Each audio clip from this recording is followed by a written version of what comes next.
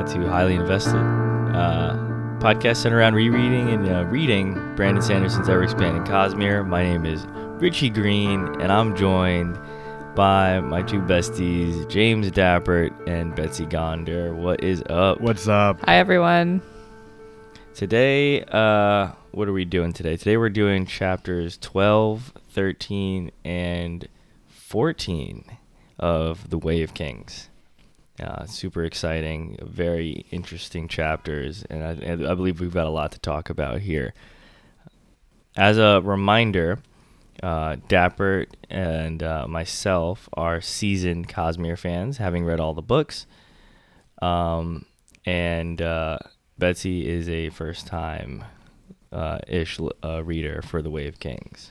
So this podcast will be divided into spoiler sections and non-spoiler sections for listeners reading the Cosmere novels for the first time, and we'll add a timestamp in the notes for you guys to know when the spoiler section is coming up. Oh, wow, so how are you guys doing? It's a great idea. I didn't even think about doing that. Yeah, I added it to the first couple, or at least I think episode 2 or 3. So guys, big news. You know, we're finally on Spotify. We've gotten some good reviews so far. Exciting. Thank you to our friends and family for their good Feels reviews. really legit. It does. It's so weird to see your image on the Spotify stuff. You can just listen to yourself. I think I looked up Cosmere under podcast, and we were number 40, which was under 50, which is good. Top 50. Top 40. Top 50. Top 40. That's exactly where I want to be. I mean, that's a list of songs, so we're close enough. This is an audio art, right? Yeah, if that was billboards, we'd be hitting some numbers. Yeah, we're top 40. That's what I'm going to tell people. I'm top 40. Top 40. Proportionally, that makes a lot of sense. Hopefully we gain a couple more viewers every week. People are just trying to read these for the first time or just want to read along with us after having not picked it up for a little bit. I'm excited too to have people listening along because these chapters were wild. These were wild chapters. I cannot wait to dive into Dalinar and everything. Yeah. So between us recording 5 and now 6, Kenzie, my girlfriend, she just started reading Way of Kings for the first time. It was so fun just to have her texting me updates about everything that was happening.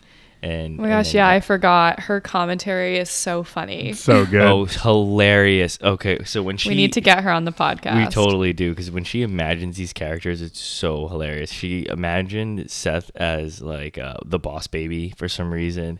She said that when she pictures Dalinar, she pictures Steve from Minecraft. That right? one, and she said that in our one group killed chat, me. Yeah, she said in our group chat, it was just so funny. We're like, dude, what? Why would he look like Steve from Minecraft? He's big and That's not it. blocky. She pulled up the actual passage, and I kid you not, the description of Dalinar is blocky, squared face. And I was like, you got it. You absolutely on the got nose. it. That's exactly what Brandon was thinking I picture of. Steve from Minecraft. What do you want from me? And I was like, okay, you're absolutely right. I want to know how she pictures Kaladin.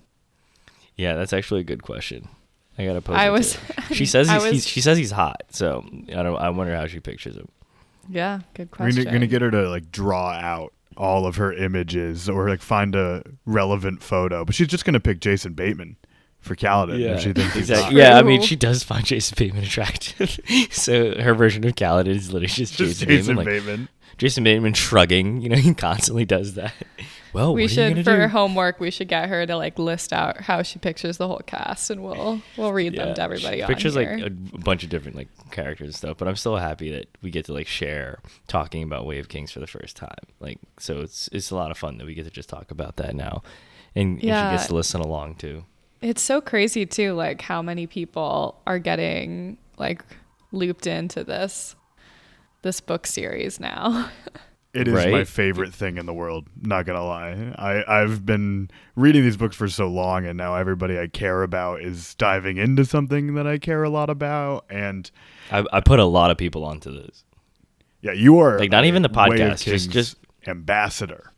Yeah, not even just oh, listen to my podcast. I'm just dude, read this book. I'm saying just read this one, and that's it. You don't even have to go in deeper, but I know you will. Just check this out. It's you dare them.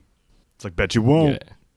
All right, Bets, you want to take us into chapter 12, titled Unity. Yeah, let's do it. All right, so chapter 12. Adolin is on a hunt with Dalinar, Renarin, Nailed it. Elokar, and Sadeas. Love it. He is worried that his father is going mad because of strange visions that he has been having, and he's concerned that he will be viewed as weak. Elokar and Dalinar race. Dalinar is at first thinking only of Elokar's safety, but eventually actually enjoys the thrill of the contest. Just as Dalinar is about to win, he remembers the strange voice in his dreams, who he presumes to be the Almighty, telling him to, quote-unquote, unite them. Because of this, he hesitates, and Elokar beats him to the top. But when he sees how thrilled Elokar is to have beaten him, Dalinar is glad that he waited and stayed behind. Adolin questions Dalinar about the purpose and the wisdom of their hunting expedition, particularly when it leaves Elokar open to a potential Parshendi ambush. Dalinar replies that a victory such as a successful hunt will bolster the king's reputation and increase his confidence. Just as he gains Adolin's confidence in his view of this, however, he voices a thought about how the Alethi should be in Elethkar, not on the Shattered Plains. Mm-hmm. And this shocks and upsets Adolin. So after a brief conversation with the king's wit, in which Wit tells Dalinar that Renarin is not as fragile as he thinks, Dalinar and Adolin meet again with Elokar and Sadeas, making final preparations for the hunt. However, Dalinar and Adolin realize that something has gone horribly wrong. A chasm fiend that they're supposedly hunting appears out of nowhere. He's not supposed to be in this place, climbing onto the platform with all of the courtiers and scribes instead of where the hunt was supposed to take place. So that was a lot of names that I just had to pronounce over and over again. Absolutely nailed it. There's just like a couple things going on here I just want to highlight before we dive in. So I'm not quite sure where to start, but we're seeing a lot of we're learning a lot more about the characters. I feel like in this chapter, in addition to some of really key things that we're learning about Dalinar's visions and the Parshendi, and then eventually this chasm fiend. But the one thing that I think was interesting is the dynamic between Adolin and Dalinar, and Dalinar having been this really respected warrior, but now he's kind of stepping back from that mindset and starting to think about things differently. And because of that, I feel like it's influencing everybody else in this chapter. Adolin is concerned about what's going on with his father, how he's being how others are viewing him because of his choices to not be such a warrior anymore. Sadeas is actually kind of starting to view him as weaker, and Dalinar is showing that he cares so much about his nephew Elokar. So it's all these dynamics are happening. And let's be real, this is also the first time we're meeting a lot of these characters. It's the first conversations with Dalinar, Adolin, Elokar, Sadeas. The only names we've even heard of are Dalinar and Sadeas, really, from Kaladin. Yeah, this is our first look at Sadeas up close. The war criminal. We know that Kaladin has been suffering in his army. So it's really interesting to see, I guess, life from these higher up princes. And what they're doing. They're just playing games. Yeah, they are just playing So one games. question I had was how Josna is related to Adolin and Dalinar. Great question. Is she brothers with Adolin or Elokar? Brothers with Elokar. She's the older sister of Elokar. The daughter of Gavilar, who is the brother of Dalinar. A lot of R's there. Sorry. To summarize, though, the assassin in white king kills the king Gavilar. His two children are Yasna and Elokar. His brother is Dalinar. And Dalinar's children are Adolin and Renarin. Man, we just So disagree on how you pronounce those names, I know. Richie. So the new king, or not new anymore, I guess, since it's been a couple years, is Alehokar, and Dalinar seems very protective over But him. they're all Colons. They are But all they're all Colons. Colons. Yes. Yeah. So Colon is the house of Gavilar and Dalinar. So when Gavilar became king and wasn't really a high prince of Alethkar anymore, Dalinar took over as high prince and like now runs that land. Think about it like a feudal lord. Got it. Yeah. That makes sense. Oh, and the other thing I just wanted to highlight was this is like the most badass opening to a chapter ever. Sadeas saying that it's an excellent day to slay a god. Oh man, yeah. Just That was a like- very cool opening. Yeah. What a Sad it had to setup. come from him though, but yeah, that was a very nice opening sentence. I know. He is I thought it was also awful. Yeah. I mean, he's terrible, but I thought it was really funny when Dalinar kind of gets roped into doing the race with Alehokar, and Alehokar wins, or the king wins, and he gains glory spread from that. It just seems like such an easy thing, and to get glory spread from it means that like you shouldn't put so much value into this, that you manifested that into this world. Like that just says a lot about you as a person, in my opinion. Yeah. I wrote that down too. Wait, who had them? Elokar? Elokar. Yeah, Elokar. Yeah. Elokar had them. And it's like, dude, glory spread for a race? Like, what are you, 12? Like, come on. Yeah, I thought his character was interesting. Like, it seemed like Adolin and Dalinar are really like suspicious of Sadeas, and I think they mentioned at one point that Dalinar and Sadeas used to be friends, but now they're not. But like, Adolin can't stand him, and I feel like Renarin like kind of also gets what's going on. But I think Elokar seems to just be like friends with Sadeas, right? Yeah, I mean, he's 20, I think they say, maybe 19. He's young. And all he knows is that Dalinar, his uncle, will protect him. His father's gone, and Sadeas was both of their best friends. Right. This really feels like the beginning of a new book. Like when we get this introduction to Dalinar, I get Ned Stark vibes from him in the way he holds himself, at least. Like he seems honorable. Such Ned Stark vibes. Yeah. There like, was he seems actually honorable. a lot of Game of Thrones vibes in this chapter. Yeah, like Which the we can retinue and all of that. Going on the big hunt. Absolutely. Yeah, like Robert Baratheon going on a hunt vibes, Right. basically kind of like being oblivious, to danger. And then like I'm jumping ahead, but like the very specific vision that Dalinar says where they're like, you have to prepare for the big storm that's coming. Mm-hmm. It's like such winter is coming energy.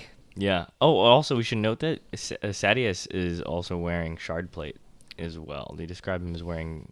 Is that in this chapter? They describe him as wearing red shard plate. Yes, like really dark red, I think it is. Yeah, and Adolin has one, and Dalinar has one also. But they said and that. Yeah. But they said that Dalinar is the only one that doesn't decorate his. He Yeah. wears it plain. Another Ned Stark vibe, right? Yeah, like honorable. so true. Yeah, I wonder Just, if like, by he'd the books.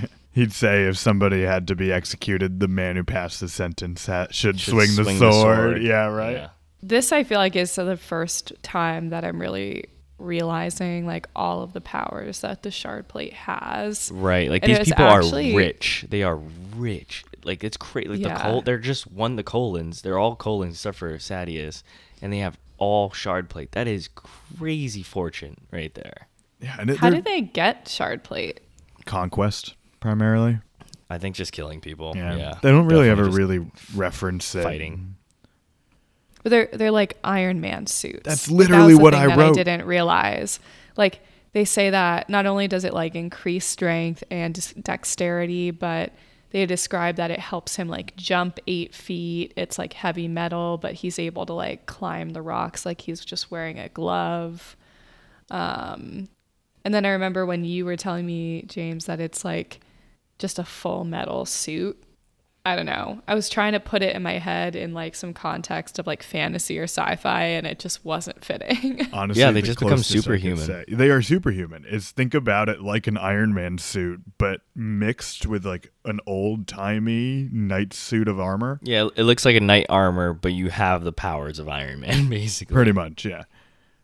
Because like all the plates overlock with each other. There's no bands or anything like that. It's literally just I don't know if they suit. mentioned this in this, but if the helm comes down, you can see through the helm. Fully translucent.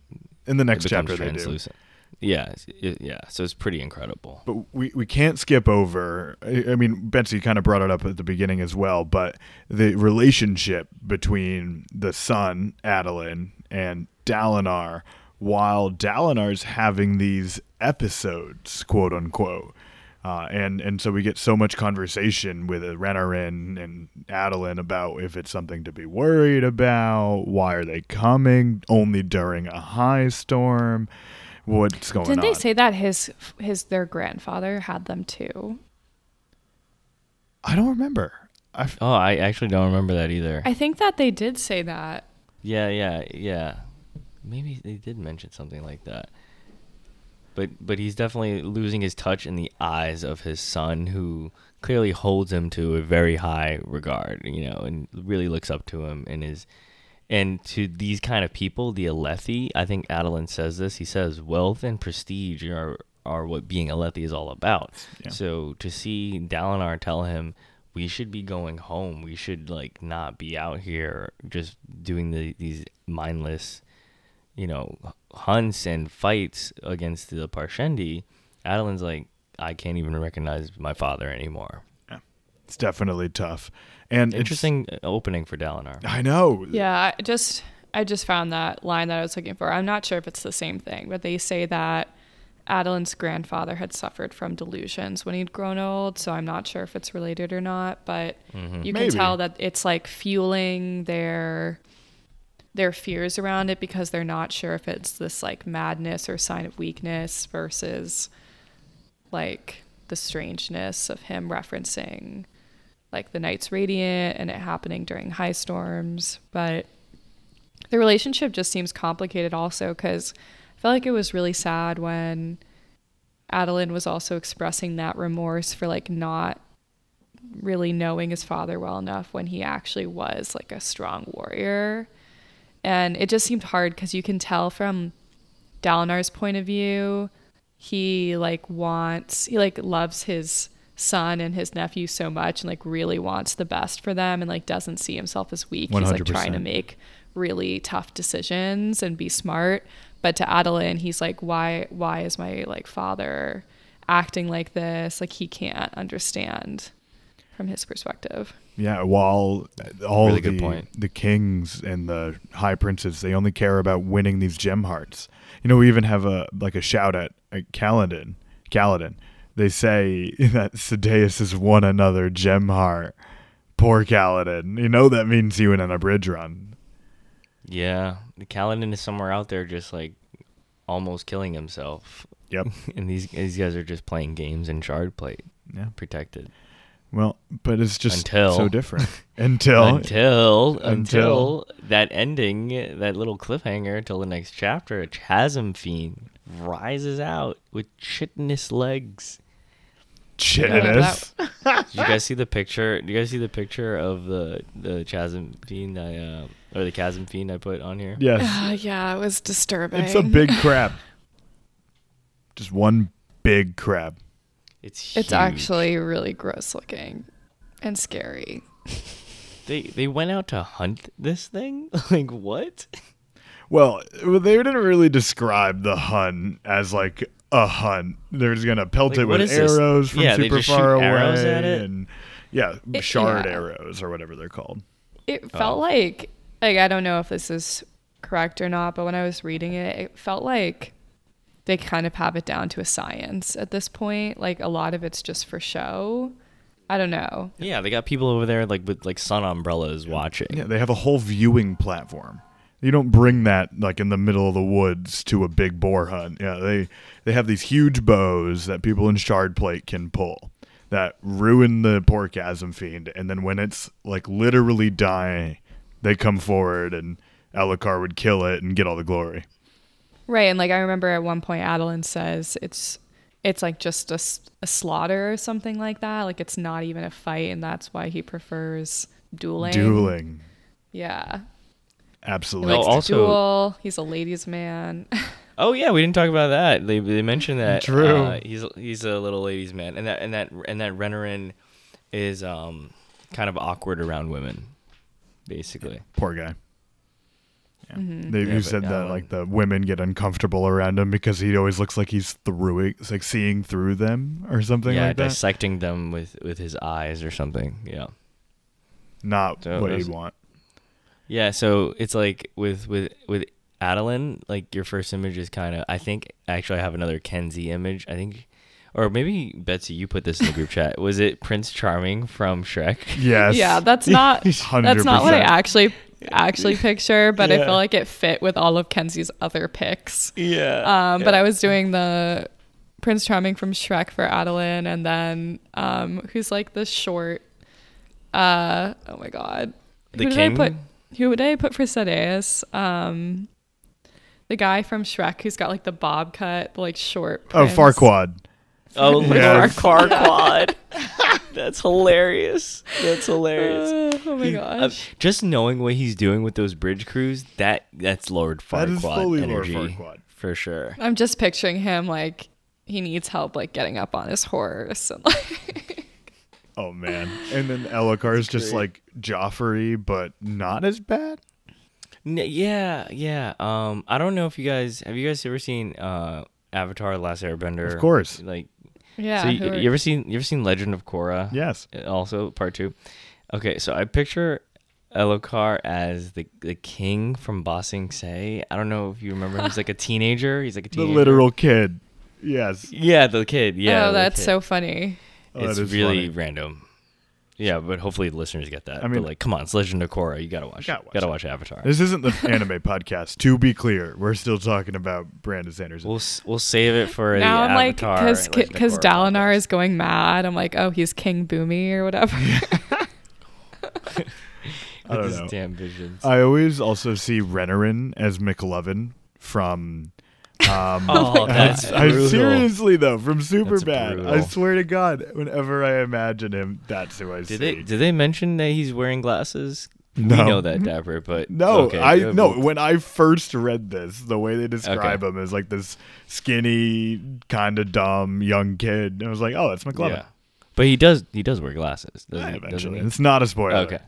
Okay. Actually, he I think probably we have does the wear perfect glasses now. cast right now. I think we've just cast it. Yeah. Steve from Let's- Minecraft. Yeah. McLovin. Let's write this down for the Way of Kings production live action podcast that we're Live action podcast. Give us a call, Brandon. Okay, to reel it back in just a little bit, I feel like there's 3 other things we just got to touch on really quick. Well, I don't think we could touch on it really quickly, but it's the visions that Dalinar's having. I feel like we get some more specificity here about those. What a word. Also, the fact that he wants to leave the battle against the Parshendi and leave the Shattered Plains. Like, those are 2 really big things about Dalinar. especially to his son, Adolin. Like he's like to want to leave the battle is like crazy for an Alethi to say. Like that's another thing where they're like, if you were in this time and you were an Alethi and you heard that, you would be like, oh, we need to put this guy down. Like, Straight he's coward. not okay. Yeah, he's a coward. But it's completely opposite of what you see Sadeas as, though. 100%. I'm sorry. I'm losing it. Listeners, I know you can't see this, but Sam, Betsy's boyfriend, is watching something in the background right now, and it just looks like there's a The lights are thunderstorm flashing. going on in Betsy's room. It's now. I you guys keep talking. I need to turn the lights on in here. It's pitch black. I'm literally sitting What is in he pitch watching? black. I think it's a music video from The Weeknd. All right, we'll pause this part. What? It's hilarious. God. Just put any light on. He's watching a music video from The Weeknd. That's so random. I saw it in the background, and I started what are you losing listening it. to? Starboy. Oh, he's listening to the music video for Starboy. I'm a motherfucking Dude, that came out Starboy. like 5 years ago. Move on, Sam. Okay. All right, we will continue. I think we should leave that in. Oh, of course. Oh, and then we meet Wit. Oh yes, we do. We do meet Wit. Keen eyes, onyx hair, pretty funny guy. Yeah, he doesn't shy away from pointing things out about Other people. He's like kind of like he seems like a gesture or the king. Did they call him the King's Fool or something like that? King's Wit. That's his name. King's Wit. Yeah. They say that. Oh. I think they he's said below something the like, "Oh, king. he can." Yeah, he can say things that like other The people king can't say. Yeah, so he can insult people. It's literally his Basically. job. What a job, by the way. Yeah. The Your only job thing is just you to do insult is to people on insult behalf of the people. king. I would sign up for that. I know I have coworkers of mine that listen to this. I would absolutely sign up for that job. And that's why Renarin feels threatened. He thinks he's gonna get roasted by Wit. And Wit's like, it's too easy. It's definitely too easy. And yeah, and we get a comment about the Queen Mother. It's just, you could tell that everything changed in the entire... When the Fire Nation attacked. It's, fuck you. Sorry. That's literally what my Wait, joke you was going to be. I should- wrote that down. Oh you God! son of a Really? bitch. Were you gonna Yeah. write? Were you gonna I say was going that? to say everything changed when the Fire Nation, I mean the assassin in white attacked. Oh. You son of a bitch. Sorry. You stole my Guys, joke. we've got to do the Avatar rewatch podcast. Yeah, We got to do it. I know. We do. Sorry to cut you off at the legs. That'd there, be so Dapper. perfect because then we could all know what's going on. That's fair. That's fair. Not talking about being cut off at the legs. I think we got to start talking about this chasm fiend. That was incredible, Dapper. That was incredible. All right, you know what? Let's just do it there. We're moving on to chapter 13. Chapter 13, 10 Heartbeats. So Dalinar, Adolin, Elokar are all immediately, racing for this Chasm Fiend, hoping to kill it before it can take care of any of the bystanders and just, destroy them. Sadeas uses his grand bow, trying to weaken the creature from a distance. Dalinar and Adolin go for its many legs. Elokar distracts it, and in doing that, the strap that he's on kind of breaks when he's on his horse, and he's slammed to the ground. And right as the Chasm Fiend is going for the kill, Dalinar, who we just got introduced to in the last chapter, hurls himself beneath the claws of the Chasm Fiend, and with his shard plate enhanced strength, he catches the claw, giving Elokar time to escape. This was actually just so cool. And then while he's doing this, Adolin continues to cut off the legs of the Chasm Fiend, and eventually it can't support its own weight, and it just collapses. And that's when the king summons his shard blade and uses it to kill the creature and harvest its gemstone. So this was a very I think this is one, since the bridge run that we saw in part 1, this is a really fun, action-packed scene. Great introduction to the prowess of Dalinar. Absolutely. It's the first time we get to see the real use of multiple shard plates and shard blades on the battlefield. The only other time we saw it was super briefly in Kaladin's prologue, his own prologue, and then with Zeth when he fought Gavilar. But here we get full Iron Man suits, a bow the size of a human, and multiple shard blades that all look sick, by the way. You gotta look I actually have them in the notes if you want to take a look at the shard blades. So the one that Dalinar summons is called Oathbringer. It kind of looks like a shark tooth. I would describe it as. The one that Elokar has is called Sunraiser. It looks more I guess, how would you describe this one, Dad? Like a straight sword, it's a long broadsword. Yeah, long sword. Yeah. Sunraiser looks a lot more typical. Oathbringer does look very anime. Oathbringer Very looks anime. like an anime. Yeah, it looks like Final Fantasy. It's like something Cloud would swing, basically. Yeah, that's what I was about to say. Yeah. Dude, Dalinar catching the Chasm Fiend. I was just introduced to Chasm Fiend. I was just introduced to Dalinar. And I was just introduced to Adolin's admiration of Dalinar. But that moment of him catching the claw, for some reason, I was just like, holy crap, I know this is an epic moment in this world. Like, that's sick. Dude. Yeah, and like you're already rooting. I was like already rooting so hard for Dalinar to like actually prove himself. Not that he needed to, but like after understanding Adolin and everything, and then when he does it, you're like, yes, he's doing it. Yeah, I mean, Dalinar is electric, man. He's an electric dude. Yeah. He's a superhero. I got this image of Captain America holding Thanos' hand open as Thanos was trying to collect that last Infinity Stone. Like, just like screaming in the face of it, just absolute warrior. Absolutely. And I got the image of Steve from Minecraft holding up a massive I just picturing Steve from Minecraft just really as he's trying to protect McLovin. Let's not forget that one. Oh man. But he described as blocky and square. Go back, guys, and read it. Listeners, go back and read it. I'll find it later. It's hilarious. Oh my god! But we were not surprised. These Parshendi call these chasm fiends gods. They are just huge, crab-like, spidery kind of just beasts. Like they're they said, like 80 feet tall, 12 legs. This is nuts. It is crazy. And I loved how the beginning of this chapter was set up with the heartbeats. I really like that. And it would be too. like the 1, 2, 3 threw you in so quickly. And I also didn't totally realize like how much the person is like, I don't know if it's literal or figurative, but like actually bonded to their shard blade and shard plate. Like the way they talk about it comes faster, like depending on their heart rate. And they have like I think at one point they even mentioned like having a bond with it. Yeah. Like, I don't know. You have to bond it. Absolutely.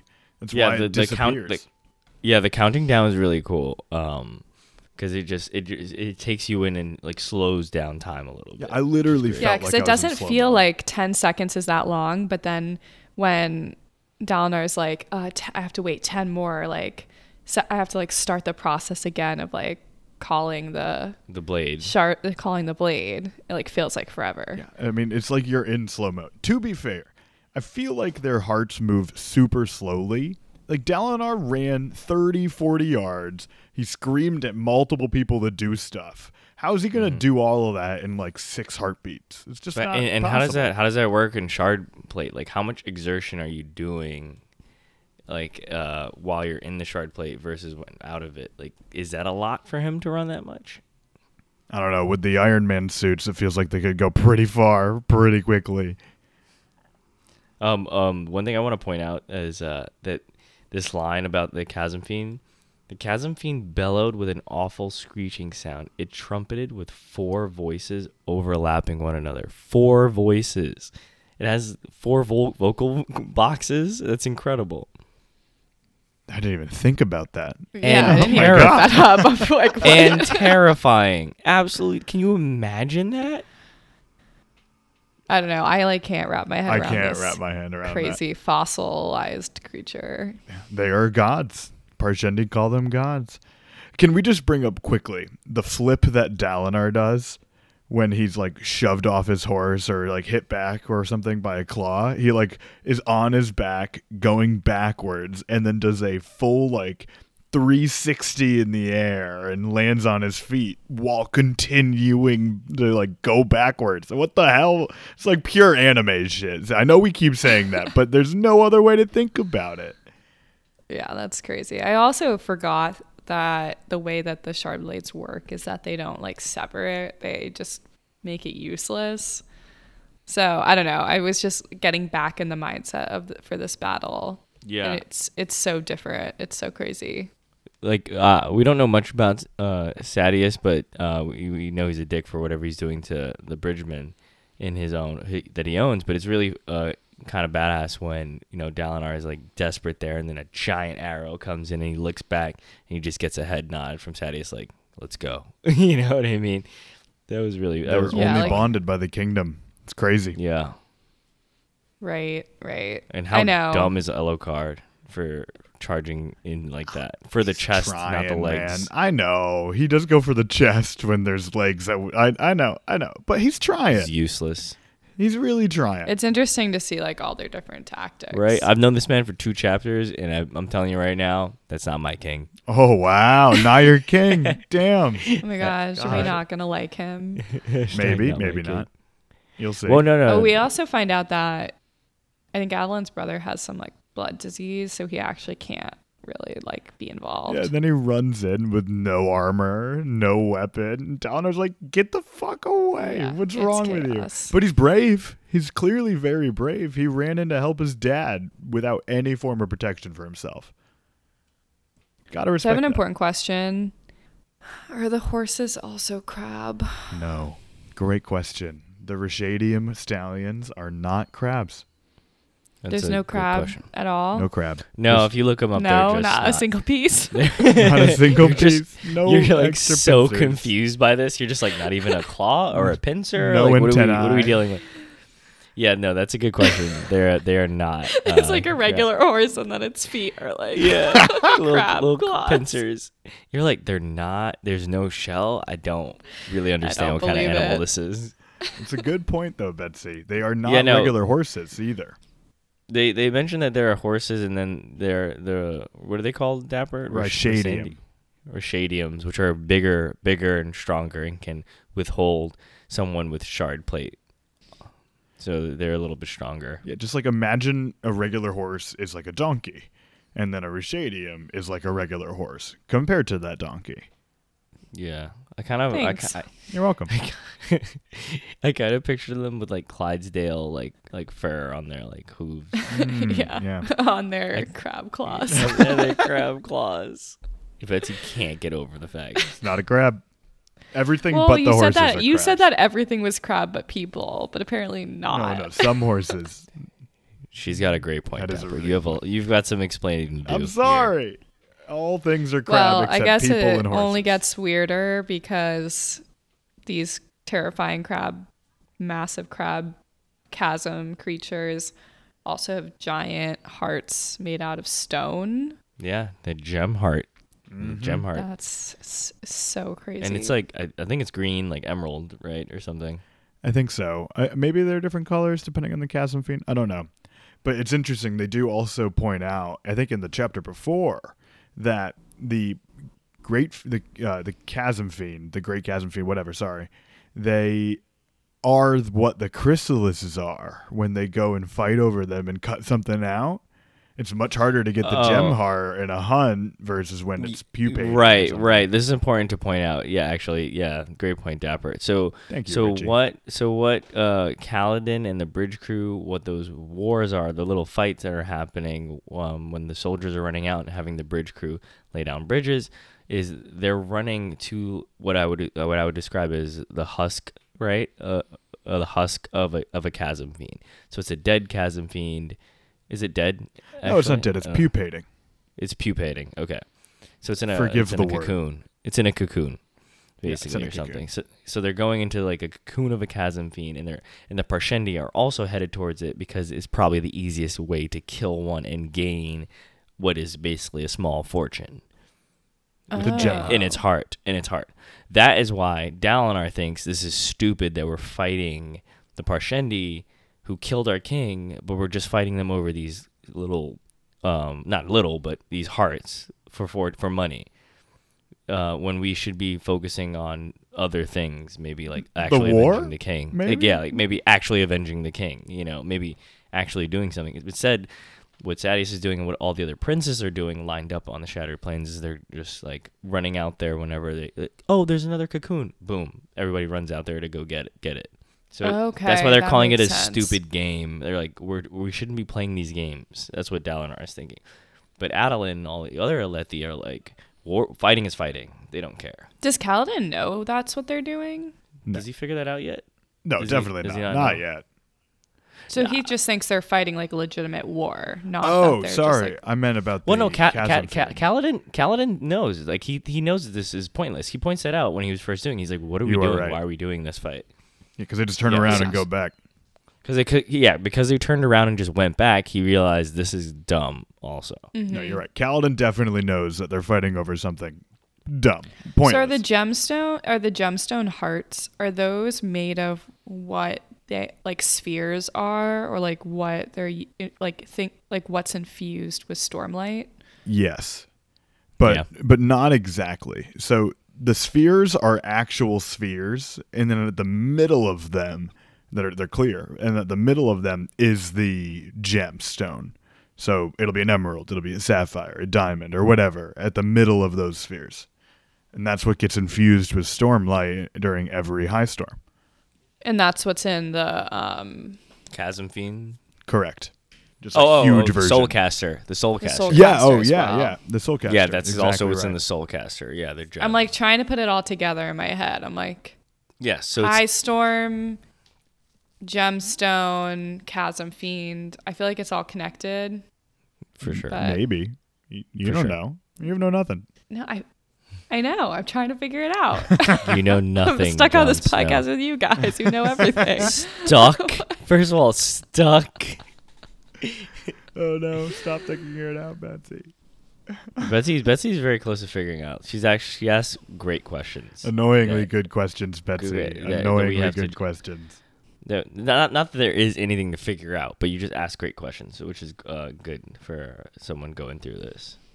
Another point is there's some more glory sprint around. Unearned glory sprint is what I'll say, like, around Elokar as he takes the gem heart. Like, how that's just embarrassing, dude. I know. It is I would laugh embarrassing. at He didn't that. do anything. He didn't do anything and just caused trouble. Then got saved by his uncle, like, performing like an incredible feat that everyone in the army like witnessed. You can feel how quiet it was when he held the Chasm Fiend for a second. And then he gets the heart, and there's glory spread around him because he's so Yeah. proud of himself. Like, dude, come on. Well, we also find out in this chapter that he's super paranoid. And there was that weird moment where he was talking to Dalinar about how he swears there was someone in his room. And I feel like I can't remember what he said, but there's some funny response where he was like, oh, well, even if he was there, he hasn't been back. And that's like, the Elokar Get over is, Yeah. yeah, really paranoid about this stuff. I guess Yeah. since his father was Yeah, I was gonna say assassinated. definitely since his father, like, someone came in And killed him. and demolished everyone protecting him. And his Very father true. was probably better than him too, because we saw him fight, so we know Gavilar was a great fighter. Yeah, he conquered the Yeah, kingdom. you can tell how much Dalinar like really cares about him. He thinks nothing else mattered at that moment when he was about to die. It's quite a fight. I'm glad this was our like really first introduction to Dalinar and all of them, because they're incredible. You know, they slay a god. Yeah, a very, very, very fun, fast-paced chapter, and great look at Steve from Minecraft, just killing it. Well, speaking of gemstones and spheres, should we go to payday? Let's go payday. Let's get some diamond chips. Let's move on to chapter 14. We rejoin our favorite bridgeman on a momentous day. It's payday. But before he can get the bag, Kaladin attempts to rally the bridgemen of Bridge 4 into formation outside the barracks. He assaults some poor dude named Moash before corralling everyone outside, where he totally fails in establishing any form of authority. Following this, Cal confronts his one-eyed tormentor, Gaz, and bullies him into an early payday, seemingly about to break his promise about giving 20% of his pay to Gaz by making the sergeant pay him, until he presses the diamond mark back into Gaz's hand to remind him where the money comes from. Quite a lot of mafia vibes, but it's great. Because Cal then does some practice bridge runs in the lumberyard for a few hours, drawing stares and insults from everyone around, except Bridge 4, who just seem a bit shocked. Kaladin near passes out in an alley before Syl, of course his floating spren friend, starts going through an existential crisis, given she finally understands what death and lying are. But we're back. We're back with Kaladin. It's the first thing I took away from this. He's finally back. Kaladin is taking charge. Kaladin has decided to live, and when he walks back into that barracks and sees everybody, and they're just like lifeless. Like I think it's amazing to see this progression and him just lifting Moash over his shoulder and just walking him out and going, "No, let's go, everybody out right now."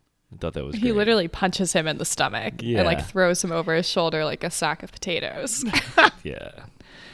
I was thinking about how if I was one of the other people in this situation, like one of the other men in Bridge 4, I would hate this guy right now. Like this would be a terrible experience. You're trying to sleep. I'm trying to sleep. I literally almost died out there. Let me lay in the darkness for a second and just like I understand what Kaladin's trying to do. He wants to help them. He wants to help them have a will to live and a way to survive. But in that moment, I'd be like, 5 more fucking minutes. Get out. Before you get so hurt. Pissed. Yeah, none of them even listen to him, right? Like they just walk right back in. Well, these guys like you don't have to listen to him. Yeah, Moash yells, "Hey Gaz, can you tell us what to do?" And Gaz says, "No." And they went, "All right, man, fuck off." And they went back into the barracks, like went to go get food. That's literally what happens. Oh, one thing I will note, I thought was really nice and interesting was that. And the last time we saw Kaladin, he had walked up to each of them and asked them their names. And before, it sounded like, it was just him going through this. It sounded like it was just him suffering or whatever. And now when we get this chapter, every time someone remarks or says something, it's not a stranger. It's the person's name. It's because we know their names because Kaladin knows their names now. So now it's like Moash said this. The person named Rock laughed. This guy Sigil said this. So I thought that was really interesting that because Kaladin finally learns their names, we suddenly are fleshing these people out. Man, if you're bad with names, I didn't even notice this book that. must That's be so cool. hard.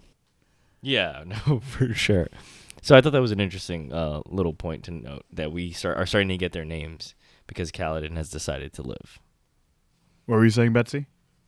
No, I didn't notice that. But that's really cool, and that makes sense. But yeah, and there was also that moment when Kaladin says he kind of understands like why they are reacting initially to him in this way because they've reached like ultimate rock bottom. Pun. It's not like when he's worked with other like unruly men in other armies. You can threaten them. Yeah. Yeah. But he can't threaten them with anything because they've reached the furthest they can go.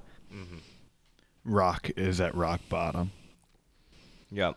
Yeah. It's funny imagining Gas like kind of just cowering away from Kaladin when he comes up to him. He's just so soft. It's hilarious. I wrote that. I don't know why I found it so funny that I don't even think it was supposed to be written like in a funny way, but when Syl goes goes to follow Gaz and then she just comes back and she's like, yeah, he's hiding behind the barracks waiting to see if he'll follow him. Like he's over there. I can see it literally like a film, as in like it shows Syl saying that and the camera pans and it shows Gaz just, like, giving a little squeak like and then just hiding behind it. He's terrified of Kaladin, who's a bridge man, and he's flipping everything on its head. Yeah. I felt like up to this point Gaz was giving me Zuko vibes, but I'm not sure. Yeah, I thought it was interesting hearing Kaladin like command to like get the money and then give it back to him because that was important, right? To establish the order of things. Because authority doesn't just you're not withholding it. I'm giving it to you. Exactly. Yeah. That was really well done. Very well done. Yeah, he's terrified point, of Kaladin, though. Mm-hmm. Yeah, and to I forget which one of you guys just said it, but about how they can't go any lower. It's interesting that like there are like basically least or no punishments for bridgemen because there's nothing you could do to them at this point. Yeah, it was really tough actually when he says if they punished them too hard, they would kill themselves. They'd just stop living. It's so depressing. But it just makes it even more like seemingly insane that Kaladin would go out to train and push himself so far for this like purposeless experience, so to speak, that they're all going through. Mm-hmm. Like when he's out there with the piece of wood, and I like when he takes it from the guy's like, I'm not using it now. But I'll need it later. I'll need it later. But He must have looked like an idiot. And then all the other guys like wanted to carry it later because they didn't believe it was actually heavy. But he's like exhausted. And he just knows it's the only way to get stronger to survive. Yeah. It's anger at Gaz, at Sadeas, at Amaram, at everyone who's hurt him, is just at God. It's just driving him forward. He literally says, screw the Almighty for putting me here. Also, him trying to kill himself was literally the day before. Thank it was you. Literally yesterday. Thank you for noticing it's that. It's only that we've got the chapters after that, which were the interludes and then Dalinar chapters. But literally, this just happened yesterday that he decided to do this. It's crazy. He was standing at the brink. Yeah, it feels like a while ago, but it really wasn't. He's so different. We haven't seen him like this since like his basic prologue, which is when he was naming other people around him, like Sen and, Dalit, I think. I can't remember their names already. Yeah, I think you're right, Dalit. But yeah. I feel like he realized he had like one more shot to like put everything on the table. I know, and Eminem in my head. Yeah. And Sill's getting smarter, guys. Yeah, she got object permanence now. She's got object permanence. She understands what death is. She knows what a lie is. She knows what a lie. Did she do sarcasm yet? She understands sarcasm at the very also. end, and that's what Kaladin reacts to the worst, and that's my favorite part of the entire chapter. Yeah. What do you say? He goes like, "That's ominous." He's like, "I don't love that." She knows that the leaf was poisoned and that Kaladin was gonna kill himself. She also has changed a lot. Oh my god! She's in a way day, more aware. That's very true. In a literal day, because he kept his word. He kept his word to Gaz. He didn't break it, and so it's like that was important. And Kaladin is just like, "Go away." Oh, I'm the word exhausted. to give. The word like to give money to him or something like that. Yeah. It's true. So I am wondering if she's just going through a cycle of remembering and forgetting, or if she's like turning into something else.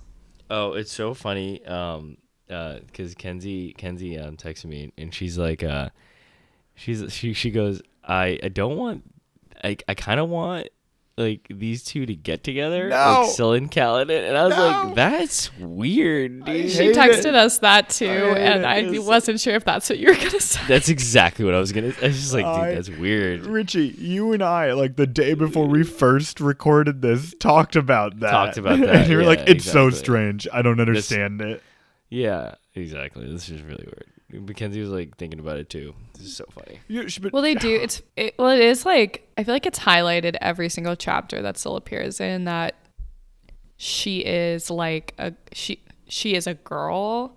Like I think there was one specific line in this chapter, because I feel like I'm still trying to figure out what Syl really is and even wrap my head around spread in general, where it was like when she zipped around to see Gaz, she turned into like light moving. But then there was a specific sentence where it said she returned to her girlish form. So it's like she specifically is like manifesting as a girl in a dress. Yeah. It seems like she can choose any form she wanted to. It's very fluid. Just like gender. So do we think that spread have ever gotten with humans? Oh God. Anyway, I don't even know. Kenzie started it. Kenzie. All right, we'll save it for the shit my girlfriend says podcast. Hosted by Steve and Richie. Way of Kings After Dark. Way of Kings Sexy Time. Oh, stop. Oh. God. Okay, do you have any other points for chapter 14? I loved the one last comment at the end from Kaladin, where he understands what Syl was saying, how they're both scared to go onward, but terrified to go back to what they were. That was a great line. Very deep. Yeah, very deep. Just gives you a lot of trepidation for whatever's going to come up next in this stratified society. Once again, are you trying to say that word? Yeah, it's forced. forced. It's absolutely forced. I didn't say it. What do you want? It was just not organic. I'm sorry.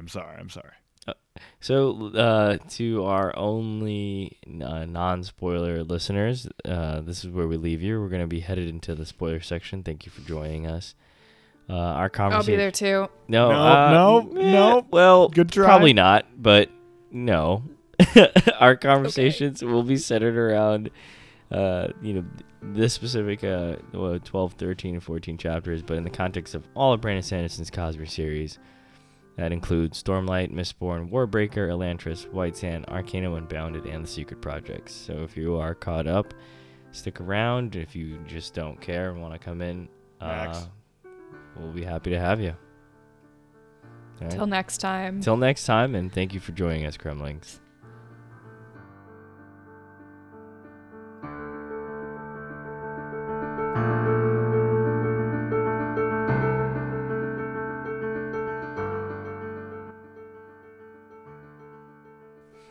And we're back in the spoilers section. Me and Dappy, let's get into it. It's a little late here, so let's just dive in. Yeah, but today is an excellent day to slay a god, Richie. Oh my fucking god! So that was chapter 11, right? That was yeah. That was why did he say that? I don't know, man. Like Parshendi called the Chasm Fiends gods, sure, but that's wow. Oh my god! It's just Brandon. Yeah. On the nose, dude. Come on. Like I feel like if this ever were to make it to the big screen, like when Xadius says that, they should have like a quick cut to it. Just like nodding. Yeah, just like a little head nod going like, I think that's a great idea. Yeah. Yeah, today's an excellent day. Day 4, absolutely. Okay, so before we even dive into the chapter, let's do it real quickly. You know what I'm going to get into. You know what I'm going to say to you. All right? Oh, yeah. So the epigraph. Absolutely. Hoid's. This isn't the letter to Frost, right? Who is this letter? Is it the letter to Frost? It might be. This is the letter to Frost. It is. Okay. This is the letter to Frost. I believe so. I'll check it. Doesn't he call him a reptile eventually? So how do you want to do this? So do we want to read it by parts, or I can just read you the whole letter? No. Read me the letter. At least up until chapter 14. Okay, perfect. I think that's what I have written out here. So it goes, Old friend, I hope this missive finds you well, though as you are now essentially immortal, I would guess that wellness on your part is something of a given. I realize that you are probably still angry. That is pleasant to know. Much of your perpetual health, I have come to rely upon your dissatisfaction with me. Much as your perpetual health, I have come to rely on your dissatisfaction with me. It is one of the Cosmere's great constants, I should think. Let me first assure you that the element is quite safe. I have found a good home for it. I protect its safety like I protect my own skin. Okay. So many things to take from that. All right. So oh my god. We know. Is that the first time he mentions the word Cosmere? That's the first time I've read it, at least in this book. So we know that this is a letter from Hoid to Frost. We know that. How do we know that? We probably know that from a Wob, I would assume. Absolutely. We do know it's from a Wob. He even says the name Frost. I have it. So this was a question in the Wob. The questioner asked Brandon, I was wondering if we were ever going to see dragons in the Cosmere. Brandon responds, yes. Dragonsteel, which one is the first books I wrote, and the Cosmere has dragons. It's also one of the weaker books, so I can't publish it yet. Being a fan of big dragons, I did write them into the Cosmere. There are the one-of-a-kind, generic kind, fantasy race in the books. And then the questioner also asks, are they going to infiltrate the other worlds? Brandon says, well, Hoid writes a letter to one. He calls him, you old reptile. And that's in Words of Radiance. I told you it was in book 2. This is a different letter. Who's this to? So who's this guy writing the letter to? Oh my god, is this Ray's? Is he writing this to Ray's? I don't know. It says old friend. I realize that you were probably still angry. I don't know, man. He's writing it to Odium. You think so? I mean, Odium hates Hoid the most. And it says, let me first assure you that the element is safe. Oh, so yeah. What the hell is that? You know what that is. You know I exactly forget. what that is. Is that Dude, the Dawn that Shard? is Hoid is a Dawn Shard confirmed. I Oh, protect gotcha. its safety Okay, it's a like Dawn I Shard. protect my own skin. But He's literally talking about how he's the Dawn Shard. Okay, so Hoid's Dawn Shard. But wait, Hoid isn't a Dawn Shard. He held the Dawn Shard. When you hold a Dawn Shard, you become a Dawn Shard. That's why Sigzil Interesting. can't hurt anyone. It's not just because he's holding it. It's not because he just has it. He has it in his soul. He's connected to it. Secret Project 4 spoilers Dapper just mentioned there, by the way. If This is anyone, the spoiler section. Yeah. But that book hasn't been published yet. That's why. The book isn't out yet. We say the prologues and what's released. There are some unreleased Secret Projects, and in Secret Project 4, we know the stories about Sigzil. The sun-touched man. We know Sun-Touched Man. The story is about Sigzil. We know it's in the future, and we know it has something involved with him holding the Dawn Shard many, many years after the events of Stormlight Archive. That's all we know so far for the listeners. So yeah, we know this is a letter from Hoid. I guess we don't know who it's to. I don't know. But it's really interesting that we get this so early in the Way of Kings, and a lot of people have just read, including me, just read right over this and have no idea what this is about. Like, how would you know? Oh my God. I just read again. Today's an excellent day to slay a god. I just can't get away. I can't get over it. It's like page 210 of the first book of the Stormlight Archive, and Brandon's like, haha, here's an Easter egg. Right? Because they do that. Oh, okay. And so Wit is introduced in that goddamn chapter. Wit is introduced, and also right in the interludes, those people are looking for him, and I don't think you'd put that connection that this would be Hoid that'd yet. Be tough. Did you connect that this was Hoid on your first read? Definitely not. I think I honestly got spoiled that when I was somewhere in book 1. But the only thing they mention about Wit is that he's got a very sharp tongue and onyx hair and a sharp nose. That's it.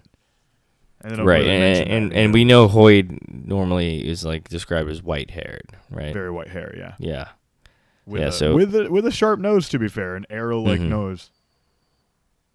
Yeah. So this is our look at our boy Hoid, our famous world hopper, who's been there since the beginning, with all of the shards together. Very beginning. And with him and 16 other people, came up with a plan to kill God. And now he is on Roshar. He is the person named Wit. He's the king's wit, and he's got plans of his own. He's got plans of his own. He's got plans of his own. And it's important to remember that Hoid's plans are not only his own and his motives are his own, but that's all he cares about. He helps, he's friendly, he gives Kaladin a flute, but he would sacrifice Kaladin in a heartbeat to get what he wants. Yeah, that's hard. I would definitely say chaotic neutral would be Hoid. I think chaotic good. I don't know about good. Sometimes I don't know about good. I don't know what his plans are. But yeah, I can see him as a Jack Sparrow type. He's kind of like a Jack Sparrow type, chaotic good. Yeah. I don't know if a chaotic good would do what he did in Tress. So that is fair. That's a good point. Just pure power gain. It's the only reason he did. But that's why that's why he's traveling around so much too, though. It's only to gain all the abilities of each of these worlds. But then why did he turn down a shard? Don't understand. I've never understood that. Obviously, we're not going to know that until we actually release his Dragonsteel, yeah. But yeah, he turned down a shard at one point in his life. Question. That's a good question. That's a really good question. So the horses, dude. Yeah, Rashadium. I'm surprised we didn't bring that up at one point. Okay, Betsy's getting way too close, dude. She's getting close, so but I'm not close. even close to understanding what these Rashadiums are, dude. Because they're from the original planet, Ashen.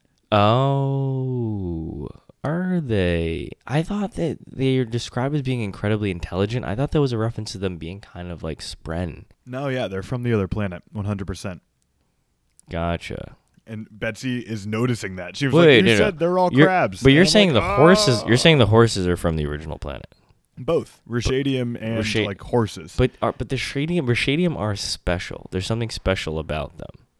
Yes. And I think that we dove a little further into that in Rhythm of War, but there's still more to learn. Oh, yeah.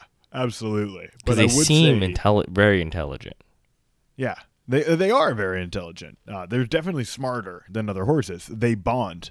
They literally bond to a human. But I do think that they are probably from Ashen, just like regular horses. You know, they even bring up how Shin-trained horses are the second best behind Rashadium. And, of course, Shinovar is where the humans first came from when they landed on the planet. Gotcha.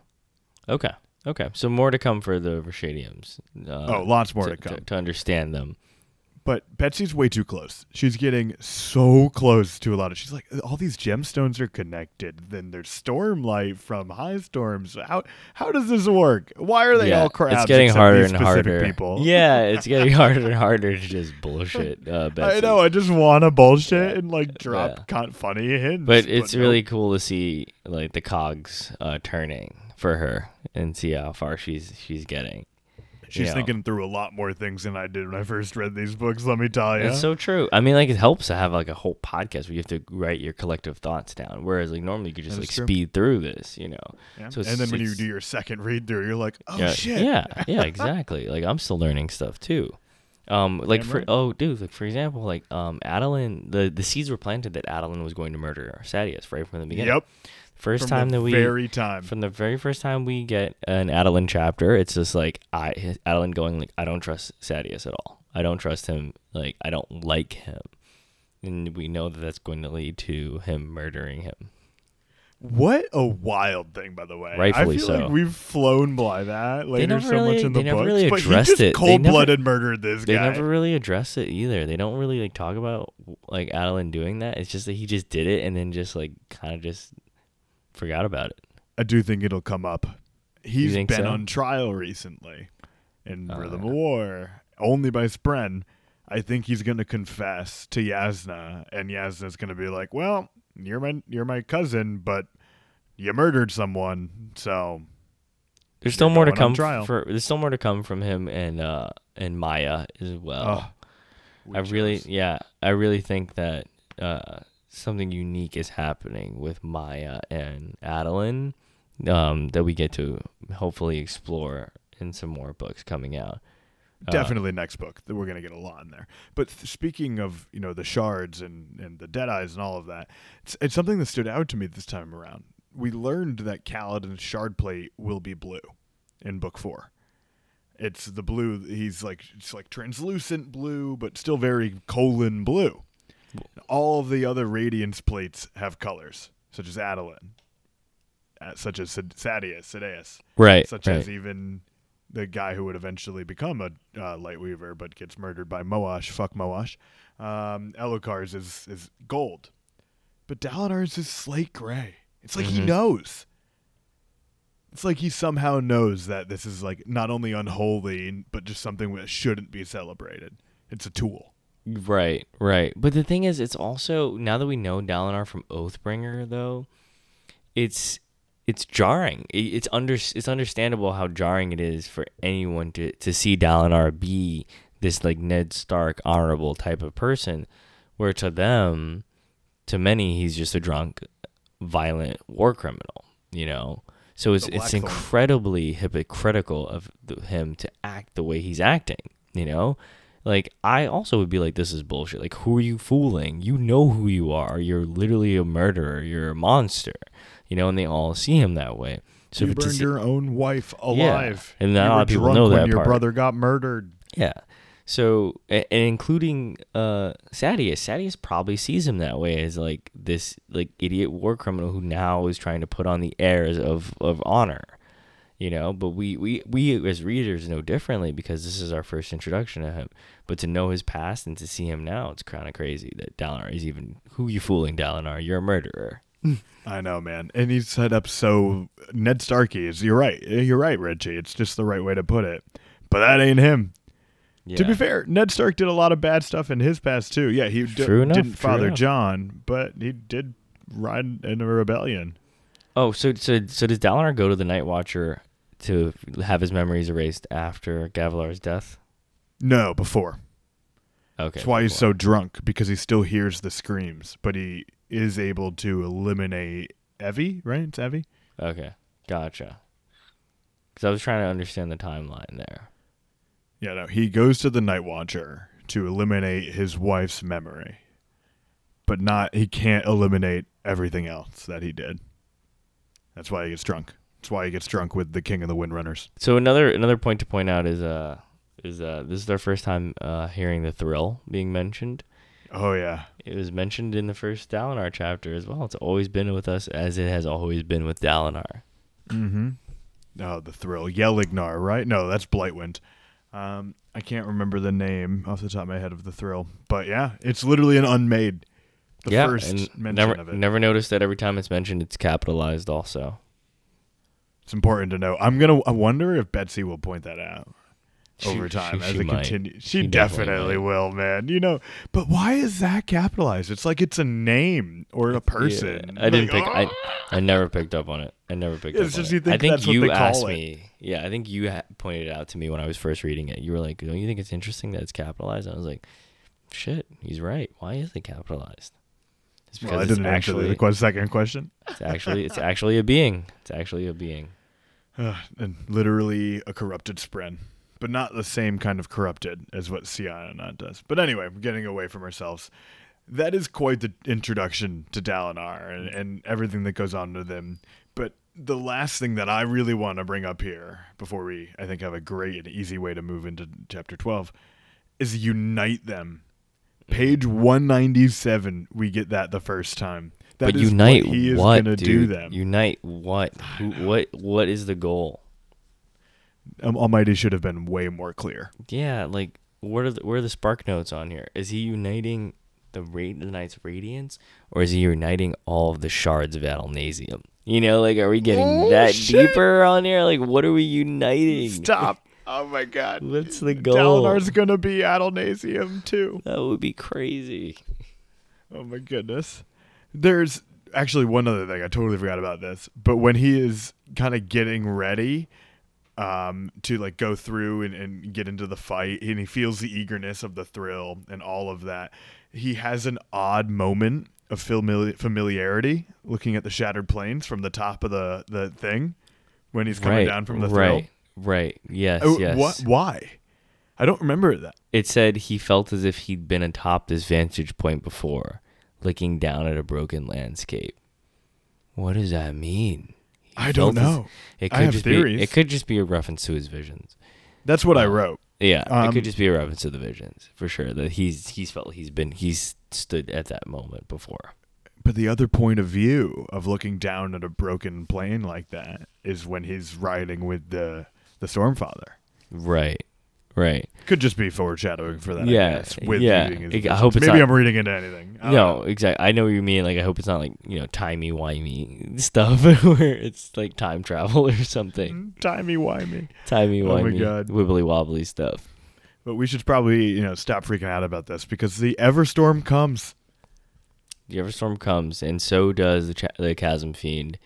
As we come into Chapter 13 with 10 heartbeats. Really cool 12. Look at the shard blades coming in. Elokar and his dumbass. Oh, as we know, and to the listeners who probably who know as well or who don't care and came into the spoiler section anyway. Max. Elokar cut his own straps on his horse. Purposely sabotaged himself so that way he could bring more attention towards the fact that someone could be trying to kill him. I totally forgot about that. What an absolute moron. He isn't it. He could have died. He's literally King Wu from Avatar. Yeah, he's literally an idiot, dude. He starts his whole investigation that Dalinar is about to go on, trying to find his murderer because he cuts his own straps. And it was just him the whole time. Right. Also, Sadius, I know I hate him, but I did think it was very cool when he protected the king and Dalinar with the great bows.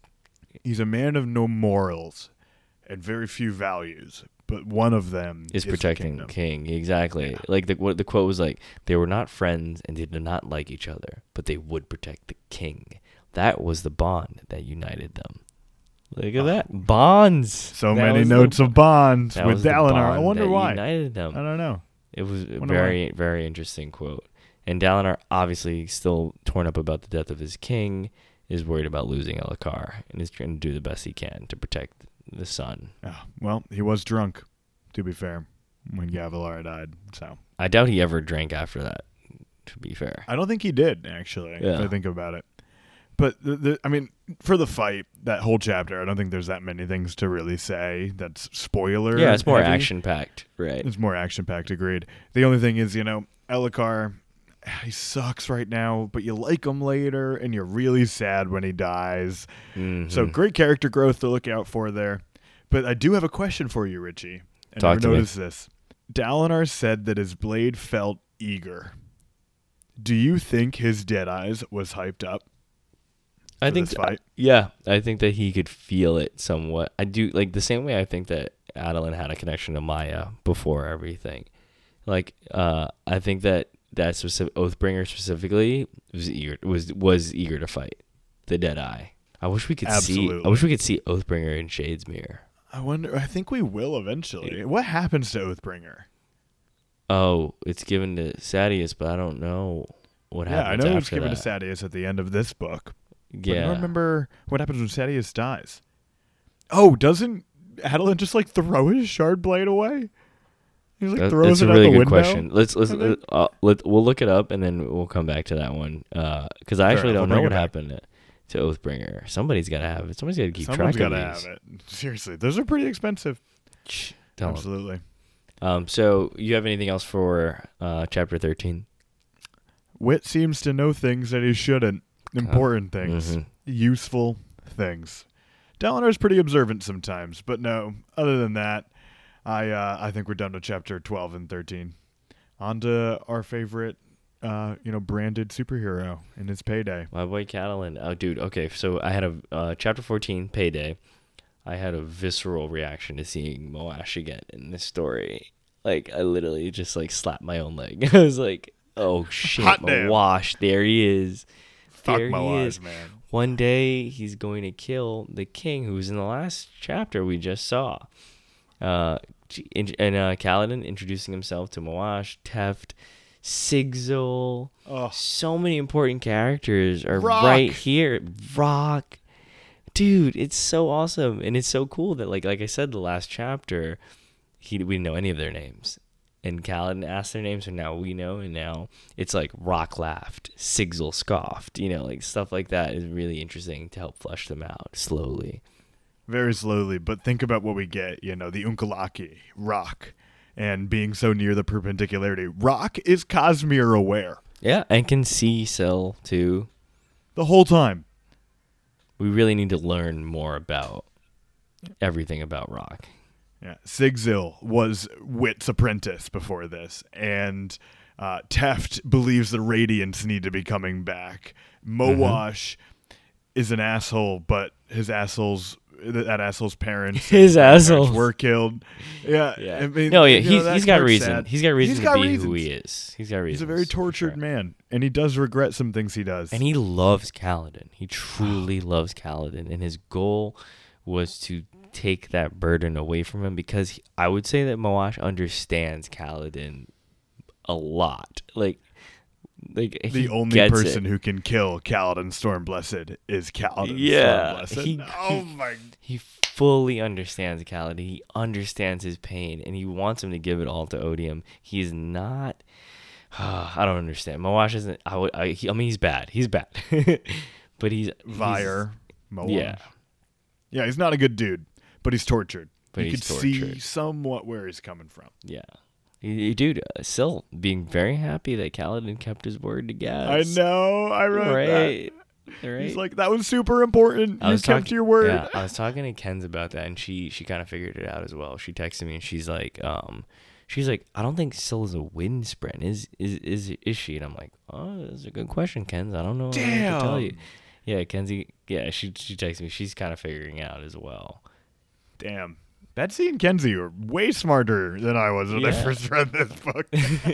I didn't pick up on this either. I was like, wow, it's a cool wind spread, dude. I didn't realize that Syl was an honor spread until somewhere in book 2. I think. I'm not even kidding. Like, I literally was like, still thinking like she was just a wind spread. Yeah, I mean, they're very similar. They're cousins. Oh, they're all cousins. I don't understand how she loses her memories so much moving over to the physical realm. I know that by like keeping this bond with Kaladin, it gets stronger and stronger. She gets more connected to her old memories. But I don't know.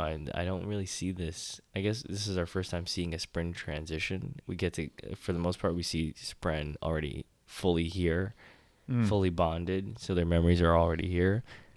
So maybe this just happens to everyone. Well, she's also different, too. You know, she's the ancient daughter, one of the first ever honor Spren. And her radiant and her unbonded before the Recreants. That's why she's not a Deadeye. Right. Because what they did was different. But what she did is it just like it kind of kills her, but what it does is kills the memories until she can bond again. Wait. So Syl was bonded with someone else before. Yes. And what happened was the same thing that happened to Maya? No. So Maya became a Deadeyes during the Recreants, which is when the Radiants and, now we know, their bonded Spren agreed together to suddenly and violently cut their bond. Cut the bond. Oh, Syl's bond, he died. bonded guy just died. Got it. He died, Got it. Okay. And if they die, it hurts. It kills all of her memories, and she becomes a Windspren again for a while. Not really, but like kind of. And that does it for her. But then she binds. So she's lucky. She would have been a Deadeyes. Wow. Okay. That makes a lot more sense. So I'm excited to see Syl's progress and to hear more about her backstory. She must know so much. How do we get through 4 more books without her telling us everything? Like, her memories have to be all back by now. I think Syl will end up being Honor.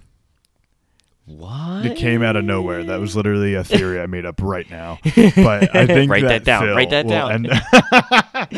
Syl, you heard it here first. Hit the Reddit Syl subreddits. will be Honor. She will become the vessel.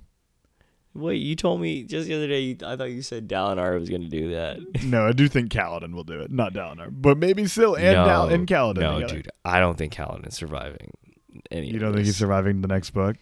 I don't think he is, dude. I think Kaladin dies. Stop. I think No. I think he survives till the end of Stormlight, but I think Kaladin dies. You think he dies in the Great Cosmere War? Yeah, I think Dalinar might live on as a shard, possibly, but I think Dalinar loses the contest of champions and becomes Odium's champion. Yes, I think Dalinar lives on as a shard only because he's being cultivated by cultivation. Stop! Fuck! I get you so hyped. Big bad dude. You get so hyped, dude. She's the big bad. It's hilarious. You heard it, man. You know it. Yeah. But other than that, the only other thing, spoiler-wise, in these chapters that really stood out to me is that Kaladin's very obviously taking Stormlight in when he's doing the lumberyard run back and forth. Every time he felt like collapsing, he found strength somewhere, didn't know where. He looks at his money later on, and there's no Stormlight left. Fuck, I didn't even pick that up. That's great. Great point.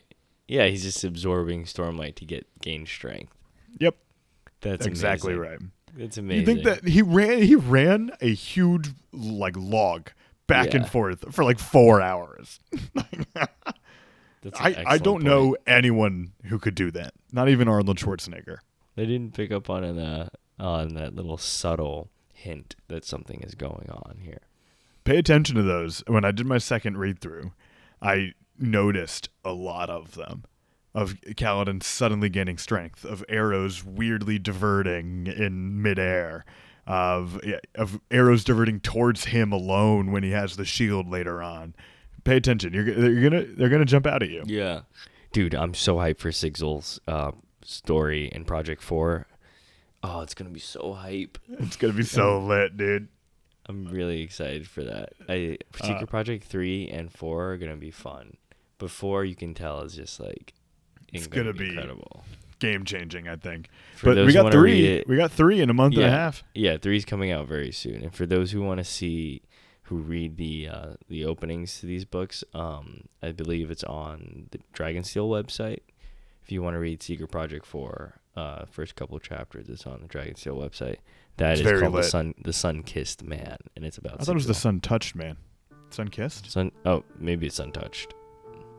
Something. it's The sun does stuff to Sigil. The sun does things, man. All right. All right. Okay, all right. Let's call it here. Thank you for joining us here. This is a wrap. Special thanks to all the fans and family and friends taking a lesson and going on this journey with us. If you'd like to contact us, our email address is highlyinvestedpodcast@gmail.com. And that is a wrap. Until next time, Cremlings.